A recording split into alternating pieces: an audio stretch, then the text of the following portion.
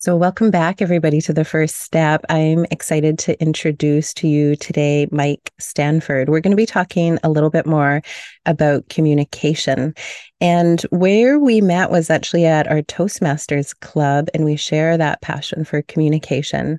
And Mike is when he's not working, he likes to volunteer at the Oceanside Stroke Recovery Society. He likes to read, swim, walk local trails, eat and sleep, and torment himself. So, welcome to the show, Mike. And first off, I just have to ask you, what do you mean you like to torment yourself? Thanks so much, Jill, for having me on. I really appreciate it. This is going to be fun. When what I meant was about tormenting, because of the theme of this conversation that we're going to have, can be risky, can be painful. I like to welcome it and kind of accept that when it comes to communication, we're going to make mistakes, we're going to fumble, we're going to experience some pain at times. And that's okay. We learn and we grow and we reflect from it. And it makes us a better communicator over the course of our life. At least that's the hope. That's the Yeah. hope. Well, Yeah. I'm glad you joined me and you did kind of jump right in. I mean, we only have met ever on Zoom, and I asked you to join me because I thought you were articulate just from what I heard at our Toastmasters meetings. And it is a risk, to just jump on a call with somebody and then record and then publish it as a podcast. So I commend you for jumping in and taking that risk. And I do, as I just said to you before we hit record, I do believe that when we show up and share our voice, that inevitably something might get said that offers somebody a gift. And also on the other hand, as you're saying, like somebody might hear this and be triggered, and it might cause some offense, or so, and we go into that knowing that. So I commend you for just being courageous enough to take that risk. 100%. So I guess maybe I'll start with this. Why do we want to communicate? I mean, sometimes I'm sitting around with my dog and I think, I love her so much because she doesn't say anything. She's so easy to love because she doesn't talk. So why do you think humans are driven to communicate? Well, okay, this is actually a really funny question because it flashed because it seems so obvious, right? But but at the same time, I don't think it is. And now let me give you an example. So years ago, I was in a university course and, business related course, and everybody saw themselves as being, dog eat dog, cutthroat world, blah, blah, blah. And the teacher asked, why do we communicate? And of course, people threw up their answers to get what we want. And it seems like a no brainer. But a lot of the times we don't really know what we want, not really, or we think we do, and then we get it, and then we realize, no, we didn't want that at all.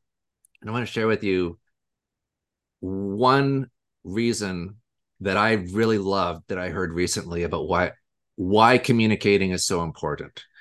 It was a study that went over 7 years. They tracked all these people and they just wanted to see who lived and who didn't, and then consider over that time who passed away from whatever factors and why those who lived, why were they still alive? So if they quit smoking, drinking, eat healthy, get good sleep, exercise regularly, do yoga, all these really important things were high up on the list. But number one and number two were communication related. Wow.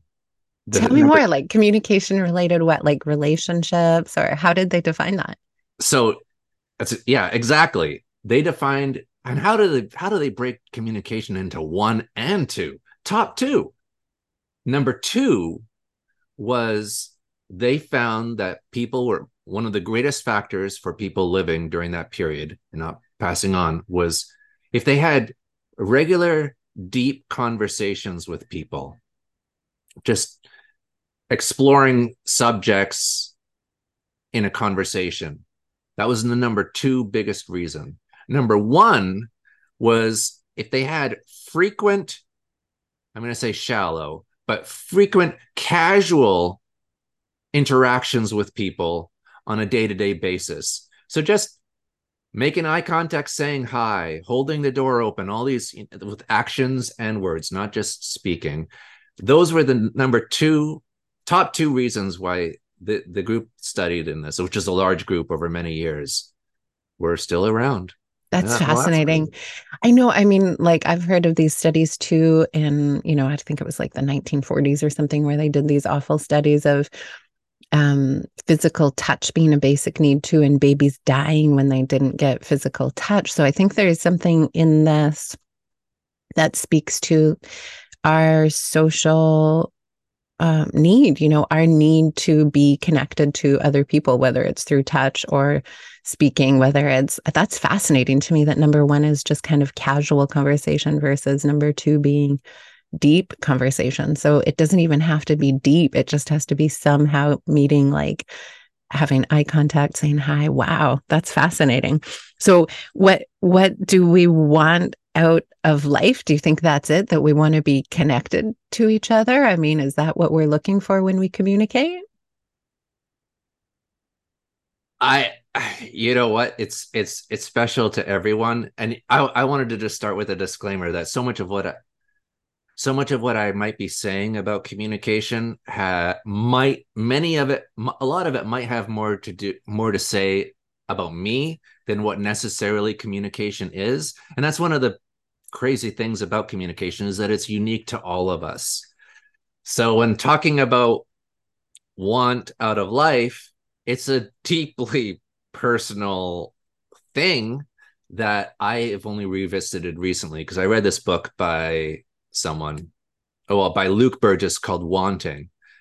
And it basically is all about Rene Girard's work on desire. Anyway, long story short, it made me reframe how I viewed what I want out of life.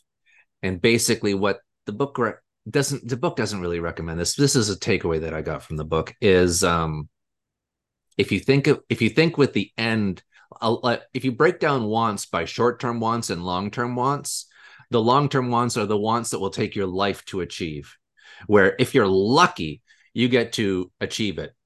Just wanting to live a life with purpose, you have to live that life with purpose to achieve that want. It Mhm. only gets achieved by the end.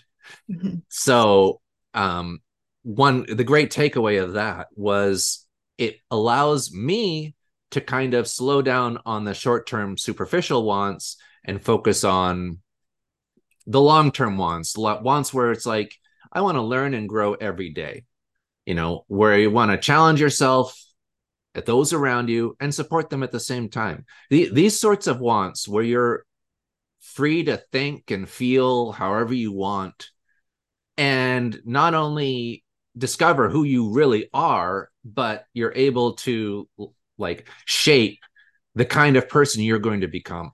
Because if you can do that, if that, and actually feel good about that want and those wants, that's great. And it has nothing to do with the car you drive, the material, none of that stuff. And I mean, I feel pretty good about that. So that was the takeaway I got from that book. And I think I'd encourage everyone to do exercises on just thinking about what they really want. Yeah, these are good and big questions. You got to hear my icebreaker speech, which was all about these kind of big questions, asking ourselves, like, who are we and why are we here? That's like the focus of my life for sure. And, so I ask myself these questions all the time, and I'm with others who are, I would say, in a similar mindset. And, if I look from broad terms and answer that question, what do we want? I do think it comes down to being seen and being heard and being accepted and being loved at the heart of it. And I think, that's why I appreciate you saying, like, pointing out we're all unique in what we want or what we express or what we take away or how we communicate, but I think at the heart of it, we crave to be seen. We want others to to acknowledge that we're here and that we have a purpose and that it's good enough, you know? I think that kind of what it always comes down to. We want to be seen and heard and loved. And I love this when we were kind of riffing out what we were going to talk about. You had jotted down good communication starts with awareness. And I thought, like, oh my God, you're totally talking my language, because I think that yoga and meditation and all these mindfulness practices that have helped me so much, why they've helped me and why they help others, I think, is because they slow us down and give us a chance to recognize who we are, and we become aware of our thoughts, our emotions, our reactions. And I think when we become more aware of who we are, we can get clear, like you said, about deciding, like, what is it that we want out of life, or who are we? So do you want to speak more to that, about how communication and awareness are related? Yeah, absolutely. I just as something popped into my head when I was listening to you talk about slowing down and and how it relates to awareness is in I'm going to try to keep this super short. I hope I do. Okay. In 2021, I was very busy. I was just, I had tasks on top of tasks on top of tasks. I hadn't been as busy as I was at that in that year in a long, long time. And there's something kind of intoxicating about being really busy. In a way, I felt like I was invincible. Like I just felt like bullets are bouncing off me. I got all this stuff and I'm just banging on all cylinders and being incredibly productive, which again can feel really good. People would be coming up to me with stuff that was bothering them. And I'd be like, what? Why are you letting that bother you? Like, I'm not letting that bother me at all. I am busy. I can't let that bother me. I'm just going and I'm feeling really good about it. And I'm just go, go, go, go, go. And that I can't was a very, like, it was like a good can't. Like, I can't let, I got all this other important stuff and it feels so great. But that I can't grew louder and louder and louder to where these things were coming to me and I can't and I can't I can't, and it was just like so such a shocker to me to realize. I mean, the way that I described it, the way that I describe it now, but back then when my realization was I was like a train just like screaming along, slowing down for the stops, which was these moments that come in life, but never stopping to experience and process the moment. Mm-hmm. I just slow down and then wave at it and then continue on. And it was like not getting to experience anything really, just being stretched incredibly thin.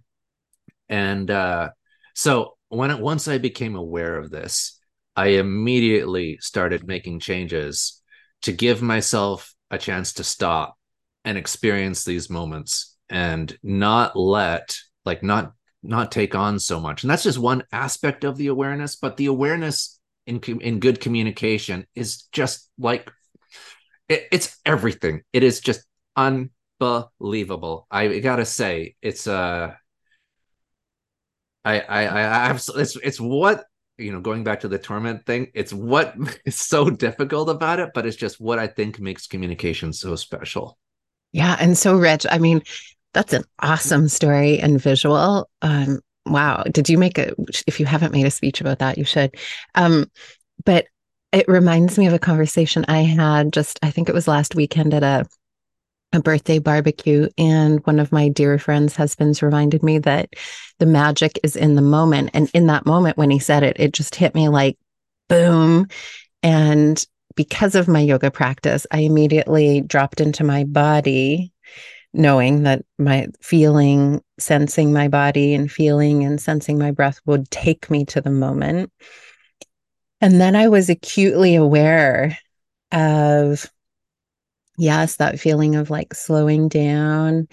And then I was in a much deeper state also of listening, like I was like immediately present. And then it was a conversation amongst a few people, and then somebody else chimed in. Um, I find myself spending most of my day trying to be present, which I think is what most of us do. We're trying to be aware, we're trying to be present, maybe, but the act of actually being aware or actually being present, I think, is quite profound, and that's why I'm so gung ho about getting people to do some kind of mindfulness practice, because I think it is the tool that gives us that awareness that you're talking about, where we could actually listen to what's being said versus kind of like what you described, like just like, I don't have time for this. You're already 2 steps ahead of what everybody's saying, and you're never really paying attention to what is going on here and now. And I would say that is one of the key elements in good communication, is that ability to be present or to just be aware of that moment. I mean, yeah, just to a lot of people, they're on they're on that train screaming along, only slowing down, never stopping for like their entire life. Mhm. Where and they're achieving uh milestones along the way. Things like, once I achieve this, then I will have made it. And then they achieve it and they're like, hold on a second, this is not what I thought it would be. I am completely unsatisfied, and it didn't fill me at all. And then what do they learn? They think, well, they're on that fast train, and they think the next achievement will do it. And then the next, and they're just chasing. And then they retire and they're like, who am I? Suddenly they're off the train. It is stopped. And they're just like, They missed the it's ride. just, yeah. That's just absolutely what happens. I mean, I'm sure my listeners have heard me tell this story before, because it's one of these very like poignant moments in my life. I went to an astrologer like when we were moving from Mexico to Canada, just to kind of get some affirmation about this big move that we were making. And I was in I guess my early 30s or something like that. And she was looking at my chart, or I don't know, whatever they do. And she was saying, it's incredible. You keep like raising the bar, and you're so young and you've achieved so much, and you keep raising the bar and raising the bar and raising the bar and raising the bar. And then she said, but I recommend that once you've like raised the bar, achieved what you wanted to, stop, take yourself out for a hot chocolate and really appreciate what you've done. And I just started bawling, because I knew there was some deep message there for me, like to avoid doing what you just described, you Yeah. know? And it really woke me up, and I really like heard what she said. And since that moment, I realized like, yeah, it's fine to have a goal, but man, it's really important to stop and appreciate, where we've got to. We just went on a journey and we got somewhere, and we better get off that train and like enjoy that destination for a little while before we jump back on. Cause yeah, life goes quick for sure. Yeah. Yeah. It's like awareness. Just to again, another disclaimer. I feel like I just want to have put like a million disclaimers in it. Like, let's say you get a gem, a communication gem, and you think you want to apply it. Like, whoa, Mike said such and such and such a way, and and then you employed it, and you employ it in the quote unquote real world, in the wild, and it completely blows up in your face. It just does not go at all as you expected. And I think I don't know if we've all, well, I've experienced it so many times where it's just unbelievable. It's just incorporating something has a bit of a, I don't know. It's not a straight line of progress. It's a learning process, and it's a working process. And I don't know what it's just, because I gave, okay, so just to give you one example, very recently, super small. A I was talking to somebody. I'm not friends with this person. They're just a colleague at best. They live in Ontario. This was in April, and they're coming to visit in May. And he finishes the phone conversation by saying, and again, I love language and I love communication and what said, how it said, when it said, everything about it. And I just think, that's sort of me.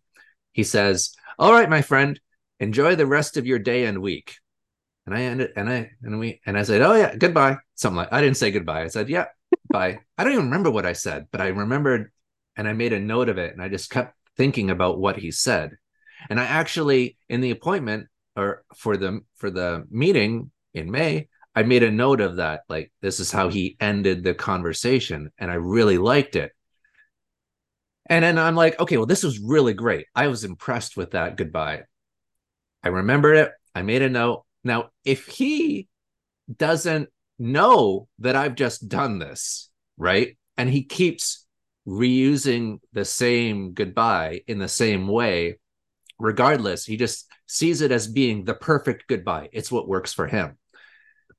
And my experience in those goodbyes going forward is going to be like less and less and less. It's going to sound, it wasn't super sincere initially because I I hadn't even met him before, right? And he lives in Ontario. We hardly talked. And he's calling me his friend, you know. Anyway, so leading up, so long story short, so here's what I ended up doing is I ended up having another chat with him leading up to his visit in last week actually, and he just wanted to confirm the meeting and this and that, and I said, I got to tell you, your goodbye at the last phone conversation was so good. Because I really was genuinely impressed with how he said goodbye and what he said, and I told him this. Now, oh my gosh, this is so long for something so insignificant. I'm sorry. Love it. Okay, so I told him, your goodbye when you said, "All right, my friend." No, yeah, "All right, my friend, enjoy the rest of your day and week." I thought that was such a great way to end the phone call. I just had to tell you.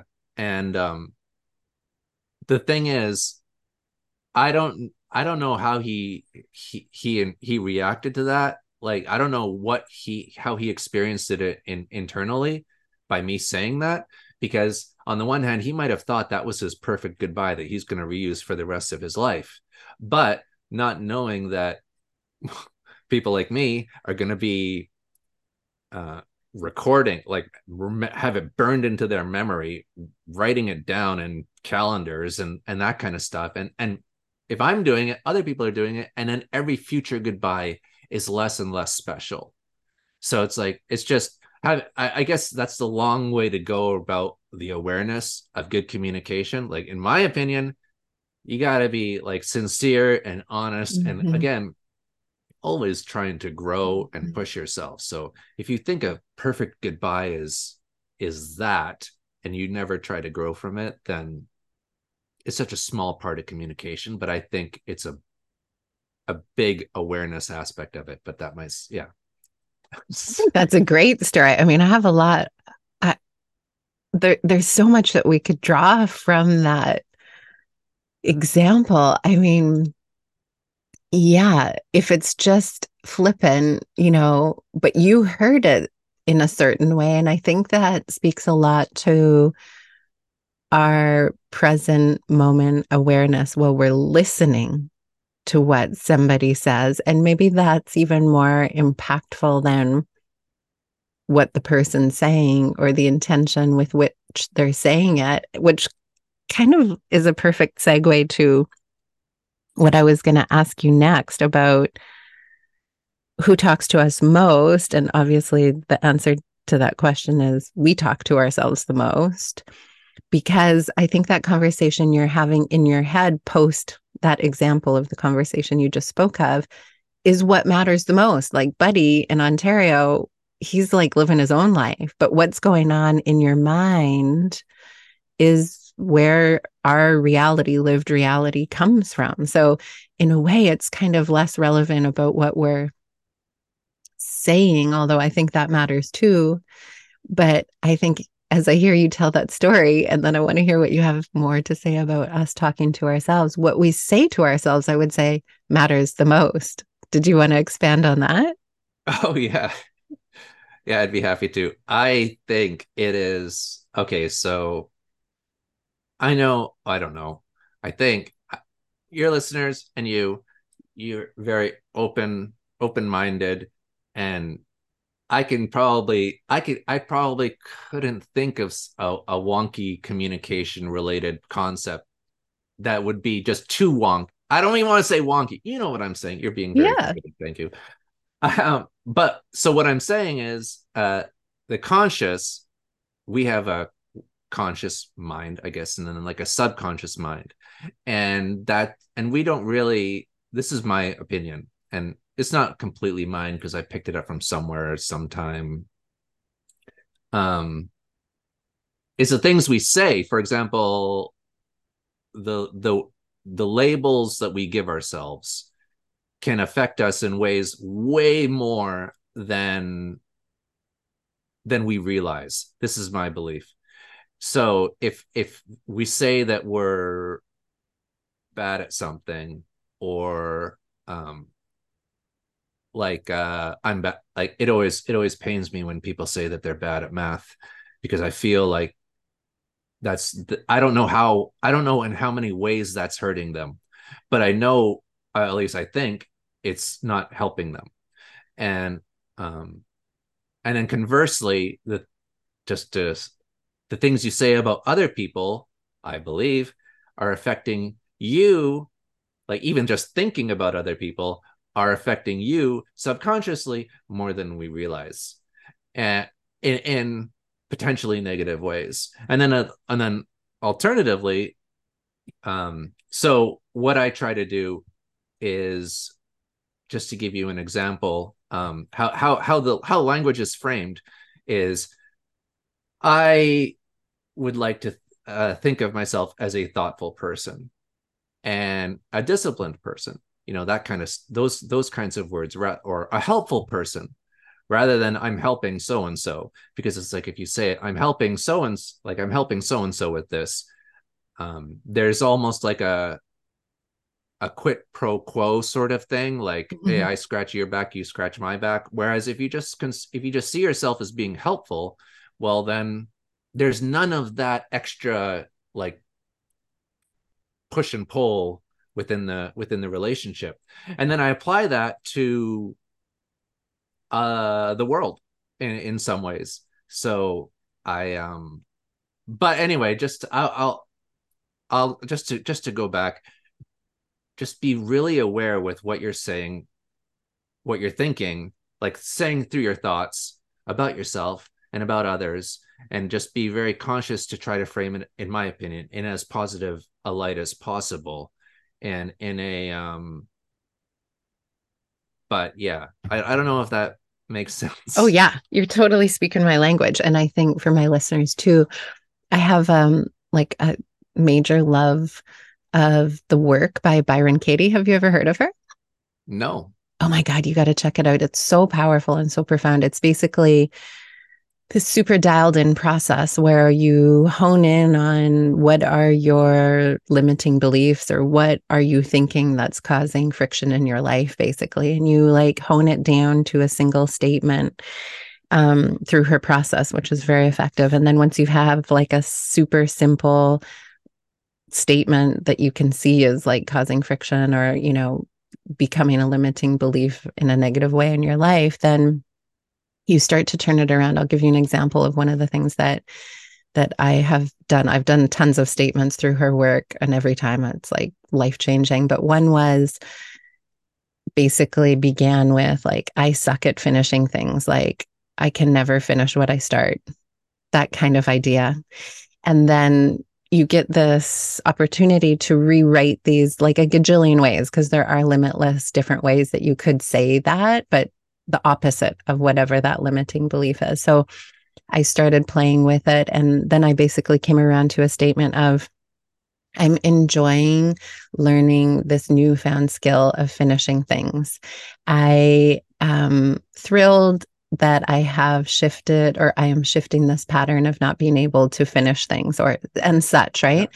To where now through this is probably like a year of, and once you bring up those limiting beliefs or you become aware again of like how you're thinking or what you're thinking, you hear it more, right? So I would catch myself now having done this work being like, you can do that later, or like, it's not going to be worth finishing anyways. Like just those normally what would be unconscious or subconscious thoughts now were more at the forefront of my mind. And then when they arose and I saw them, I would purposefully say, like, that's not true. Like, I am shifting that pattern and I am getting really good at finishing tasks. And now I can say I enjoy finishing tasks, like genuinely. And in the process of that year, it was kind of like fake it till you make it, and like saying things that didn't necessarily feel authentic in the beginning. But it is fascinating that how powerful our thoughts are. And I can tell you for sure from my own experience that as I do that work by Byron Katie, I have been able to absolutely not only shift my thoughts, but I see it manifest out in my life. Like I actually do follow through and finish things now with much more ease than I did before I started that process. So That's awesome. yeah. And I encourage anybody listening, and you too, Mike, to look up the work by Byron Katie. She's so generously offered all these PDFs and free resources online. Like you don't have to sign up for anything. It's just all there free so that all of us can rewrite all these sticky things that we say to ourselves. I've already Googled her. I'm Yeah. going to be doing a deep dive later. Thank Yeah. you. She's amazing. She's amazing, which maybe is a great segue into this next little bullet point that we kind of had jotted down, feedback loop. So do you want to speak more about that? Because I didn't really totally know what you meant when you jotted that down. So tell me. Oh, it's again, it's just building off the previous stuff in in a positive way, basically. So, for example, I mean, feedback loops. I was working on a project in the fall, which talked about which dealt with folks who had a hard time planning for the future, and how sometimes due to various circumstances, when you're trying to look forward years, there's this saying where goes like this: uh, um, we overestimate what we can accomplish in 1 year, but we underestimate what we can accomplish in 5. Mhm. So what? And my interpretation of that is, okay, we think we're going to achieve everything quickly, but we get discouraged and frustrated because we feel like we should be further along. So then we stop and we never get to see what could happen in 5 years.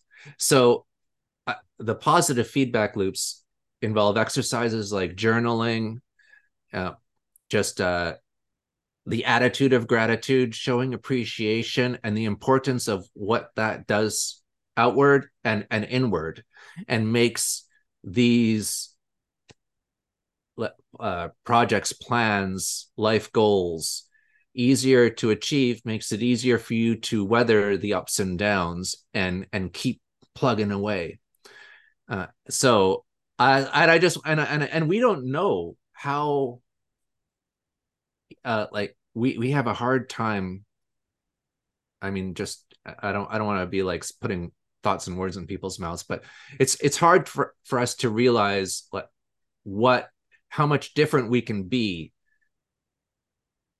10 years from now, because we have a hard time seeing, because the person the who we are 10 years from now, we only become that from the who we are 9 years from now.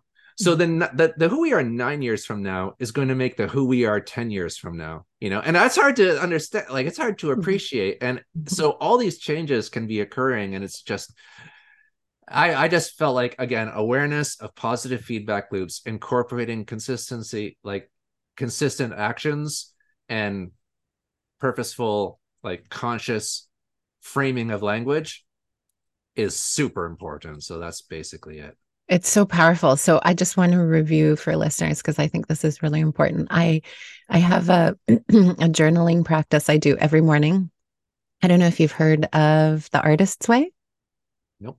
Oh my God, Mike, you got to write that down too. And all listeners, grab a book, The Artist's Way by Julia Cameron. Super powerful. I'm pretty sure she channeled like divine source knowledge for all of us and put it in a book. Like amazing. It must be like, I don't know, under $30 and definitely will change your life if you do it. Hard work requires stream of consciousness writing every day, 3 pages every day, right when you wake up. Wow. But I think it it's like this, what you said reminded me of that because, and what we're talking about, this process of journaling every day gives us the opportunity to see what we're thinking, to see our thoughts, because we love to edit what we're thinking. And I find like, I mean, I'm years in this practice now.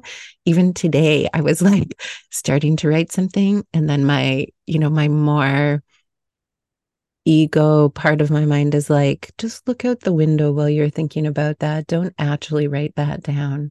And then I was like, write that down, Jill. Like it's something that you're thinking, get it out, get it on the page. And it just helps, I think, these practices to make us more aware of what we're thinking. And then when we're aware, we start to have choice. That's when we can start to see, like, maybe that's not what I want to continue to tell myself, right? Like, I suck at finishing things probably isn't helping me finish things. And the other thing you said was about gratitude, which I also have like a daily gratitude practice. It does always come into play in my journaling, but now that once you bring gratitude alive in your life, I think it starts to jump into every moment. So, do you want to speak just a little bit? Do you have a gratitude practice and just maybe inspire listeners if you do? What does that look like? Or I would say my gratitude practice is gosh. Okay, I'm gonna say like I just have I have rules, and I try to be really, really, really disciplined with some of the rules.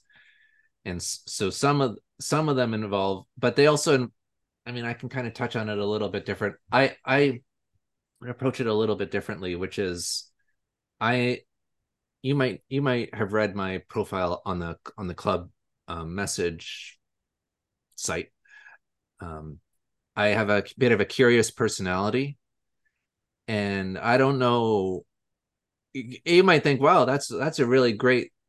It's great to be curious. There's all these great things about being curious, but one really great thing about being curious, which I didn't know until literally like 2 weeks ago when or I might have known it, but not consciously. I wasn't aware of it. Okay, so this was the thing. I might have understood it just by but not understanding the connection. Definitely not consciously until I read this book recently.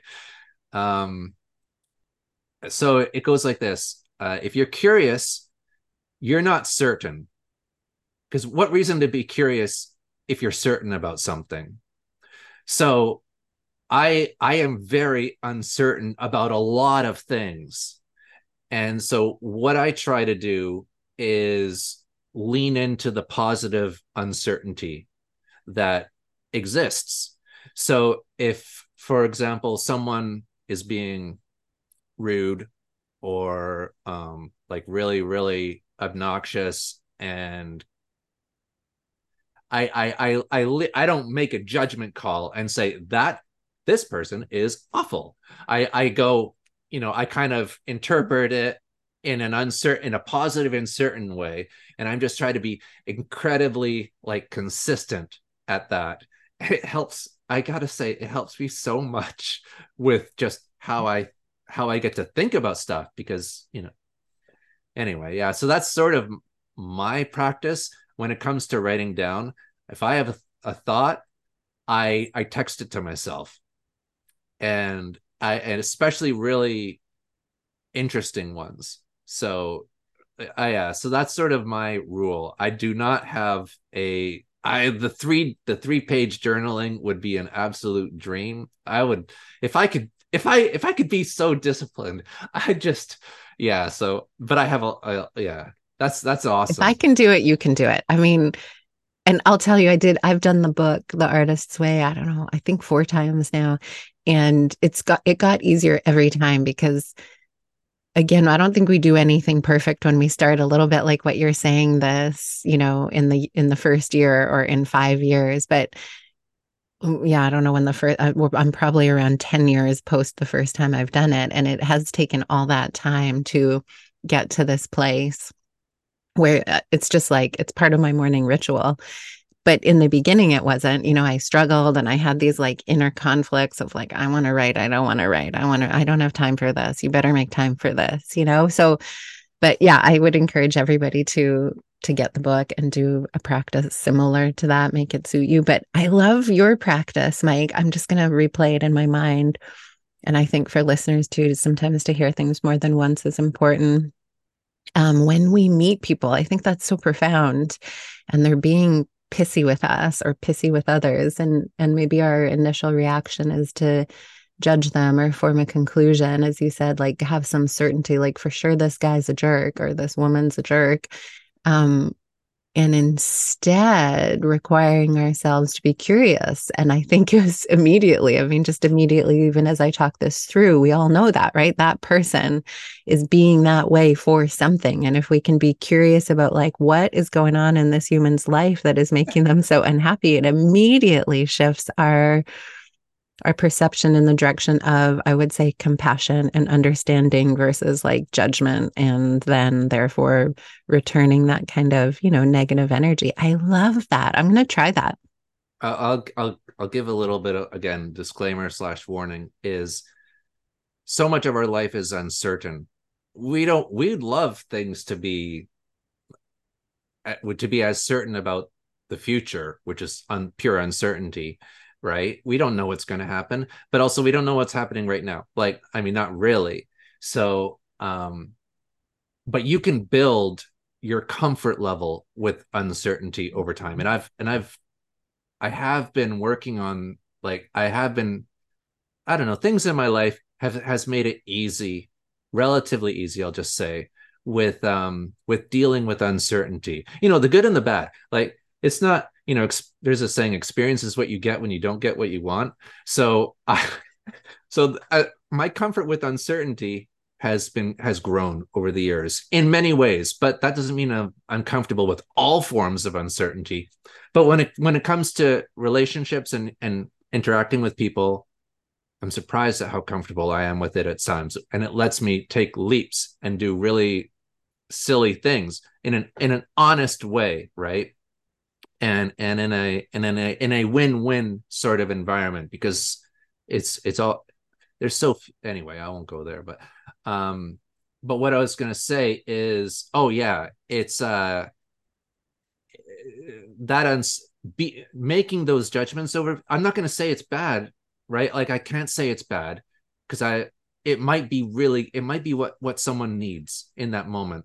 And they might think, and I'm gonna, it's not what I do, but I'm not saying what I do is right.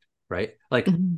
But what I'm saying is, if you do make those judgments on people, that might be totally fine. It's not necessarily a big deal, right? Mm-hmm. Like, it's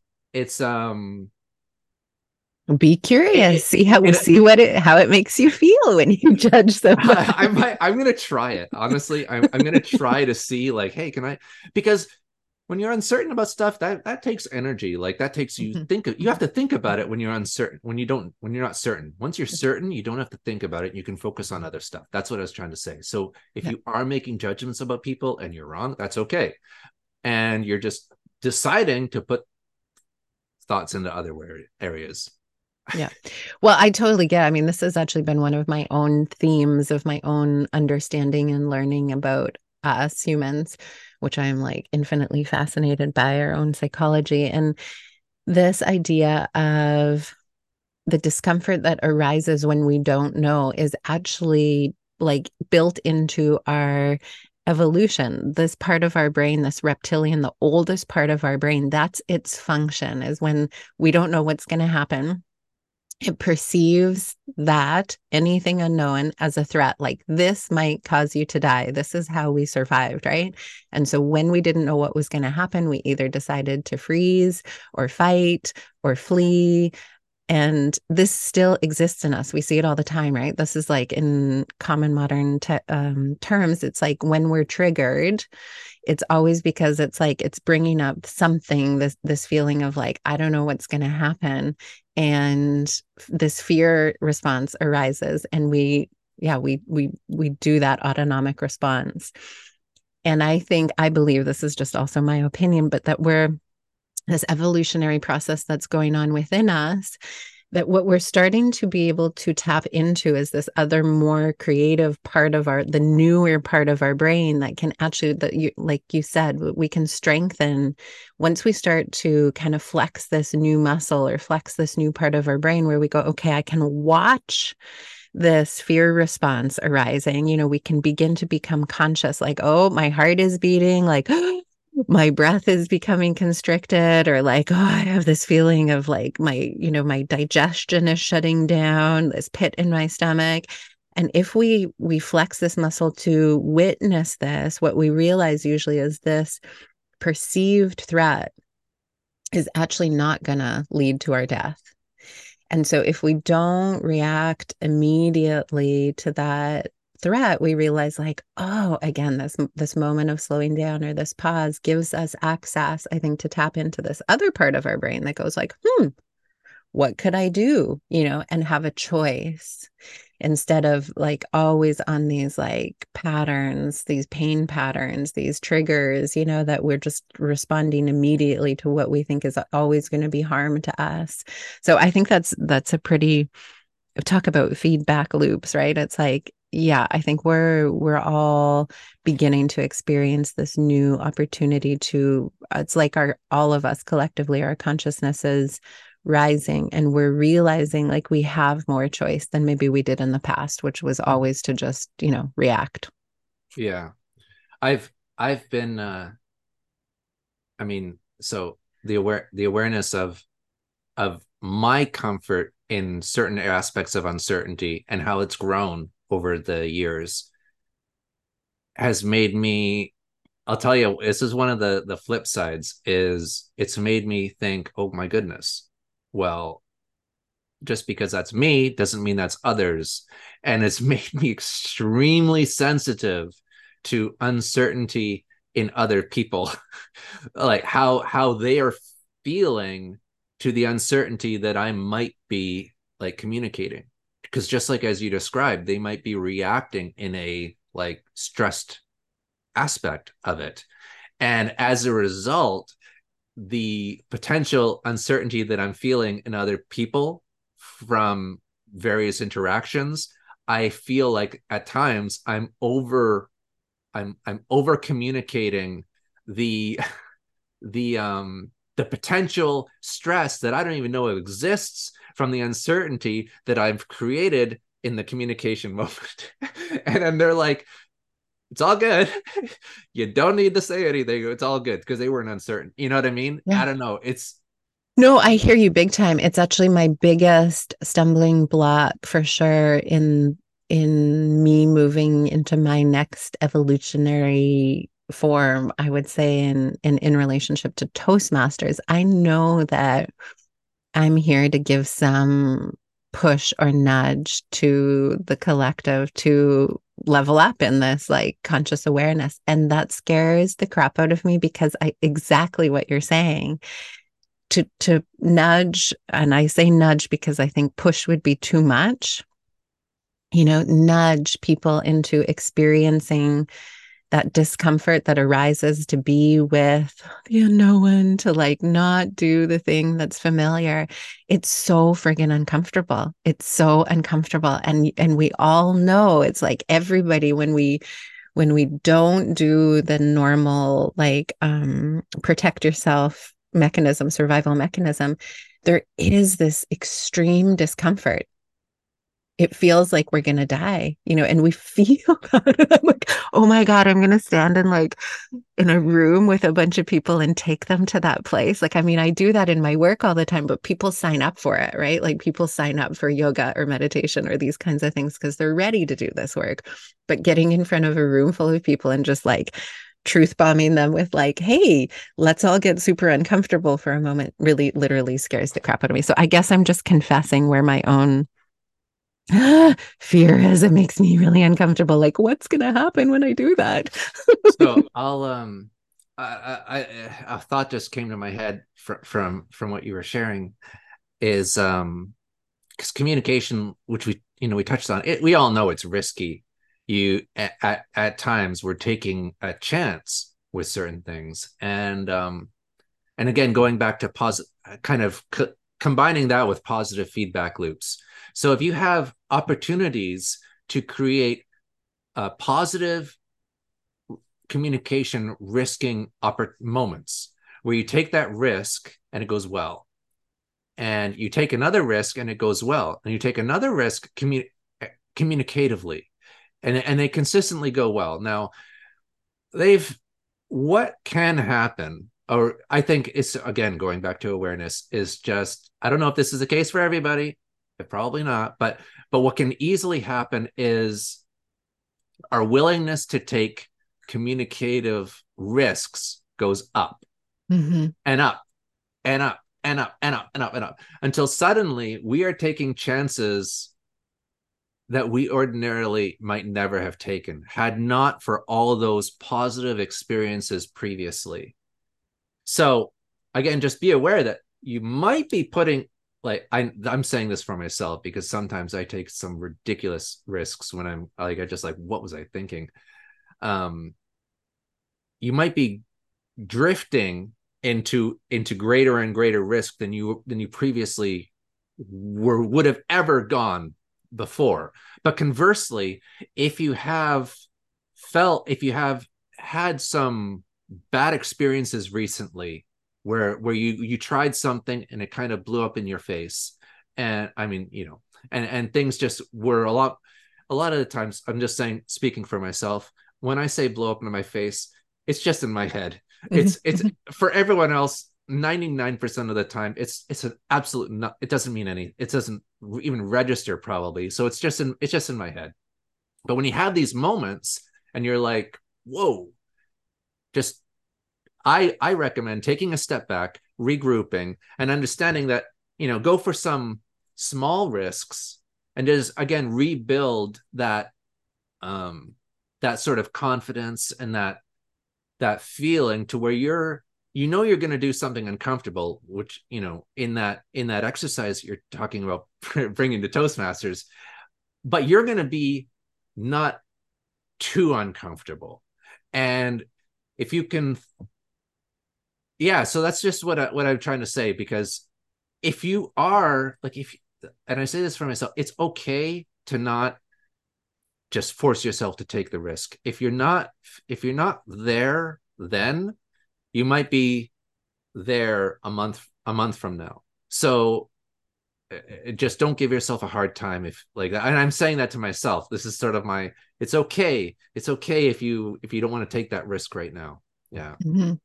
Well, total full circle, right? Because when you were speaking, it's like coming right back around to wanting to be seen and heard and accepted and loved, right? So I think and actually I think collectively we're experiencing kind of this teetering, knowing that again, something has to change. We're making shifts. Like we all feel it, right? We're living in a world that is going to require us to move into like some unknown territory. We're definitely not able to just keep doing what we've been doing, the familiar, right? And I think, yeah, I mean, I love your encouragement to take baby steps or to take time to do the things that you need to do. And also, yeah, keep doing it. I think we all need to continue to find courage to kind of like say what we're feeling and say what we're thinking despite it, because I don't think I'm the only one who has this feeling, right? That it's time to kind of yeah, shift this out of our like reptilian brain and into maybe our higher thinking centers that will allow us to come up with the solutions we need that I think will be from higher consciousness. It won't be from that same old protect ourselves reptilian brain, but yeah, quite big leap. So a little bit at a time. Okay, Mike, I know that listeners lose their attention span around where we're at. So let's finish with just, do you have any communication tips for people that are listening that they could maybe take away to help them in their communicative life? I okay, aside from a lot of the stuff that we've talked about, which I think there are tips within it, if there's some, like, yeah, you can, I think if it's all it can be incorporated. I guess if there's one message that I'd like to leave with the listeners, not necessarily framing it as like a tip, but I believe one of the most, and I just want to share it with everybody, do with it as you will. It's not, this isn't a silver bullet, right? This isn't the, all right, my friend, enjoy the rest of your day and week kind of tip, right? Because I don't really, as great as those sound, they are they're hit and miss. And again, building off awareness is, I believe the most important, let's say, power in a relationship, in any form, the relationship that you have with your partner, with your parents, children, neighbors, total strangers, coworkers, the most powerful, I'll just say, thing is interpretation. So I want to just leave this with you, is